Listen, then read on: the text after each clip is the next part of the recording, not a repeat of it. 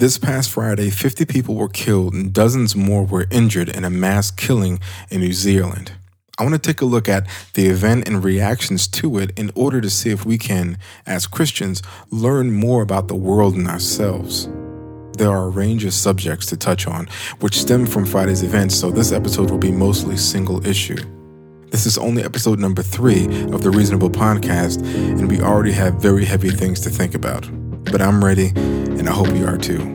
Let's get started. I'm Don, and this is Reasonable.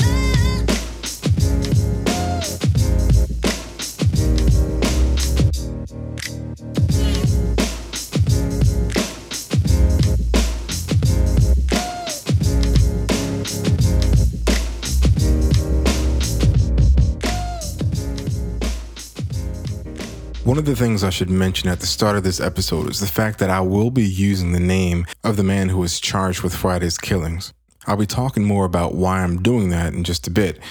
My aim here is to stare at the event as closely as I can without flinching, commenting on the moral implications of it in order that we might come out of this episode better understanding how what happened Friday fits into our complicated situation here in the beginning of 2019. In case you don't already know, I'll give a brief and general outline of what happened on Friday.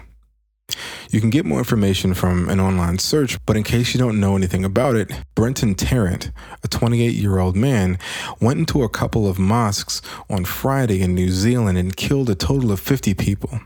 He also injured about 40 others. What makes this mass killing unique is not only that it was a heavily planned attack, but also that it was live streamed to Facebook and recorded from a first-person view. There's also said to have been an unsigned manifesto released right before the attack, which most attribute to be the work of Tarrant.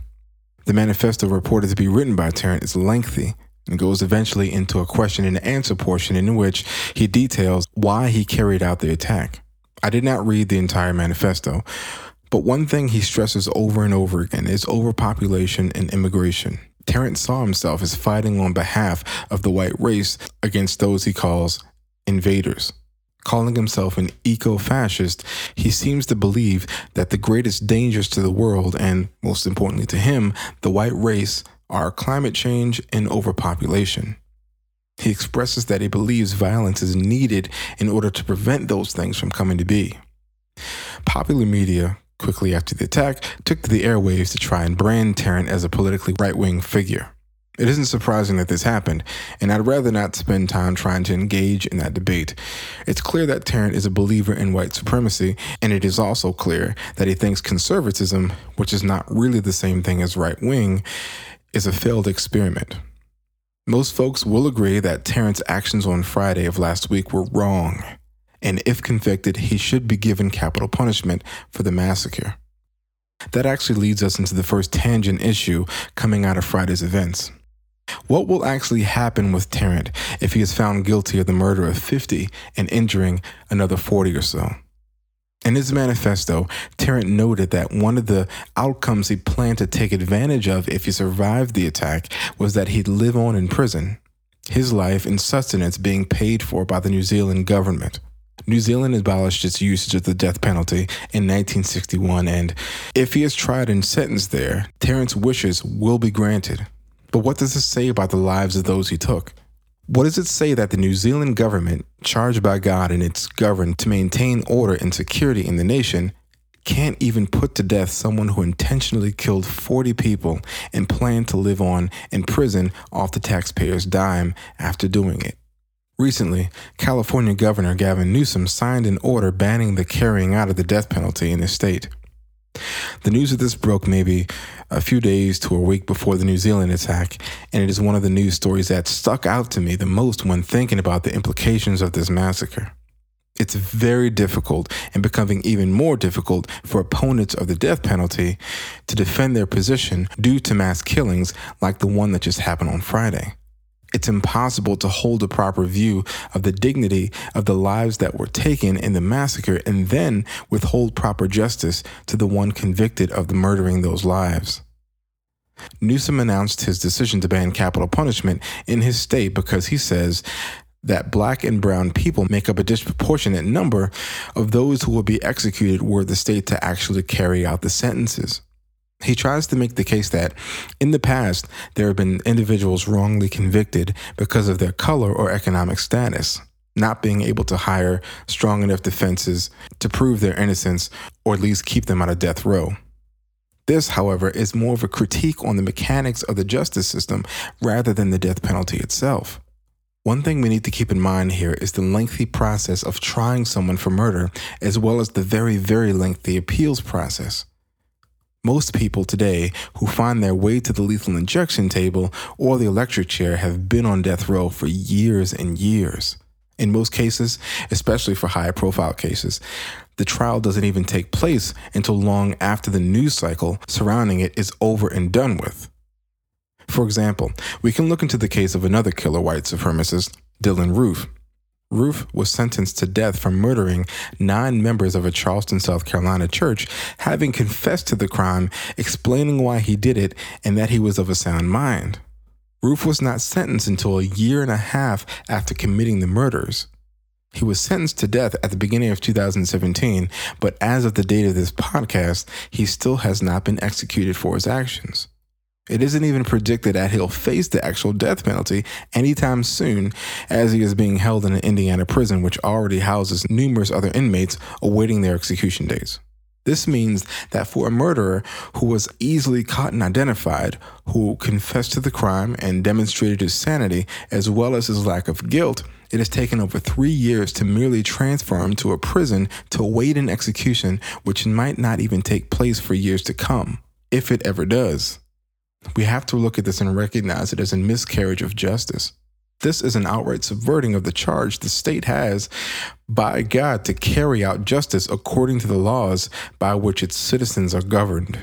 One can make the case that one of the reasons why many shy away from the idea of capital punishment is because even if someone did actually commit a murder or multiple murders, there must be some reason, perhaps psychological, albeit unjust, for them committing that act. Opponents of the death penalty often describe it as antiquated or backward thinking, or unjust in itself. Case in point, Gavin Newsom's recent banning of the death penalty in California. If we take a look, however, below the surface of most secular arguments against the death penalty, we'll see that what really is shaping the opinion is an unwillingness to ascribe evil its proper title and an inability to do anything because of that. Realize this. Newsom is not freeing those who are on death row in California. As a matter of fact, the California death row count is the largest of any state in the country. He isn't making the case that these inmates were imprisoned unjustly and thus need to be set free. He's saying that carrying out their sentences would be an injustice, because killing itself is an injustice. At the same time, he and many secularists want to single killing out as a sort of capital crime without actually delivering appropriate or biblical justice in response to it. This is where Christians need to realize the secular worldview comes up very short when it comes to a response to crimes like this. The secularist worldview turns immediately to knee-jerk changes in policy and government control and regulation in order to stop things like this from happening again, but it never really addresses why this act was so horrible in the first place. One thing that stood out very much to me was the almost immediate calls by media outlets and cultural elites for the hiding of the killer's name, manifesto, and the video of the killings. If you search online, you'll have to do some digging or know where to look in order to find the manifesto or the actual video of the horrific incident. We have to ask ourselves the question, though, should we be so quick to try and forget what happened? What is the proper way to handle the materials surrounding and names associated with an event like this? And who was responsible for doing that? As I said at the beginning of this episode, I've chosen to use the name of the accused in this incident as well as references to his manifesto. There are many who will refuse to look into what happened and who even want for there to be punishments brought against those who share material surrounding the incident. For example, according to an article posted at Gizmodo on March the 19th, an 18-year-old was arrested and charged with distributing the video of the New Zealand mosque attack as well as inciting violence. The 18-year-old has not been named, but he was charged after posting a picture of one of the mosques with the caption, "Target acquired." One does not need to defend the actual posting of such a thing to realize that a government so concerned with anonymous online postings has some significant philosophical problems to deal with. Again, the 18-year-old was charged with 2 offenses. 1, sharing the banned video, and 2, inciting violence. This means it was illegal to even share or host the captured video of the incident. You don't have to think very long or hard before you realize that blanket censorship, such as we see here, is a very bad idea. With the way that news travels and with the knee-jerk, overstated nature of our reactions to such events in terms of our policymaking, the question of who gets to filter what becomes known and remains hidden is extremely important. The incident will not go away. It happened. And the fact that some are unwilling to face it head on should not be reason enough to make possessing the footage a chargeable offense. Some try to make the argument that sharing or having material surrounding events like these out on the internet opens us up to the danger of copycat offenders. Their logic is that some might be inspired to carry out similar attacks after becoming emboldened or inspired by the ones that have happened and that have been documented or recorded. It would be extremely unfortunate if that were to happen. But I'm afraid the nature of digital communication is such that the prohibition of the distributing of materials like this is virtually impossible. Trying to do so is a non-winnable mission and actually results in an unjust usurpation of control when it comes to digital freedom, and particularly the freedom of speech on the part of those in the intellectual minority on the internet. One of the reasons I started this podcast was to offer a sober-minded commentary on such incidents as these. That is impossible without proper coverage of the incident and the material surrounding it, which, 1, verifies that the incident happened and happened the way it is reported to have happened, and 2, provide insight into the breakdown in worldview on the part of the offender. It is extremely concerning to see the direction things are headed when it comes to coverage and analysis of events like these. It seems this trending towards censorship is more a result of an inability to accurately deal with the reality of evil than for the protection of others against possible copycat offenders. Most of modern history's most impactful moments were recorded in some way. We're able to travel to museums in order to watch black and white videos of the unfortunate events that occurred in Germany during the Second World War. We're able to go to libraries and find first-hand written accounts complete with battlefield photos surrounding the Civil War. We're also very familiar with videos and photos of violence and killing surrounding the Civil Rights era here in America. The images and accounts mean something. These images and accounts are a part of our history. And yes, all parties should be included. We cannot correctly understand the courage of the marchers without understanding the intimidation of Bull Connor and the police force that served as an opposition. We can't fully appreciate the actions of the American liberators in Germany following the war without really understanding what and who it is the Jewish people were being liberated from. There really are so many more things to look at regarding this story and the issues surrounding it, but I can't think of a way to fit them all into one episode. Maybe I'll talk more about it in future episodes, but I felt particularly pressed to address the issues I visited here in the episode. I hope you're able to take the events of last week without looking away on account of an inability to place it into a category.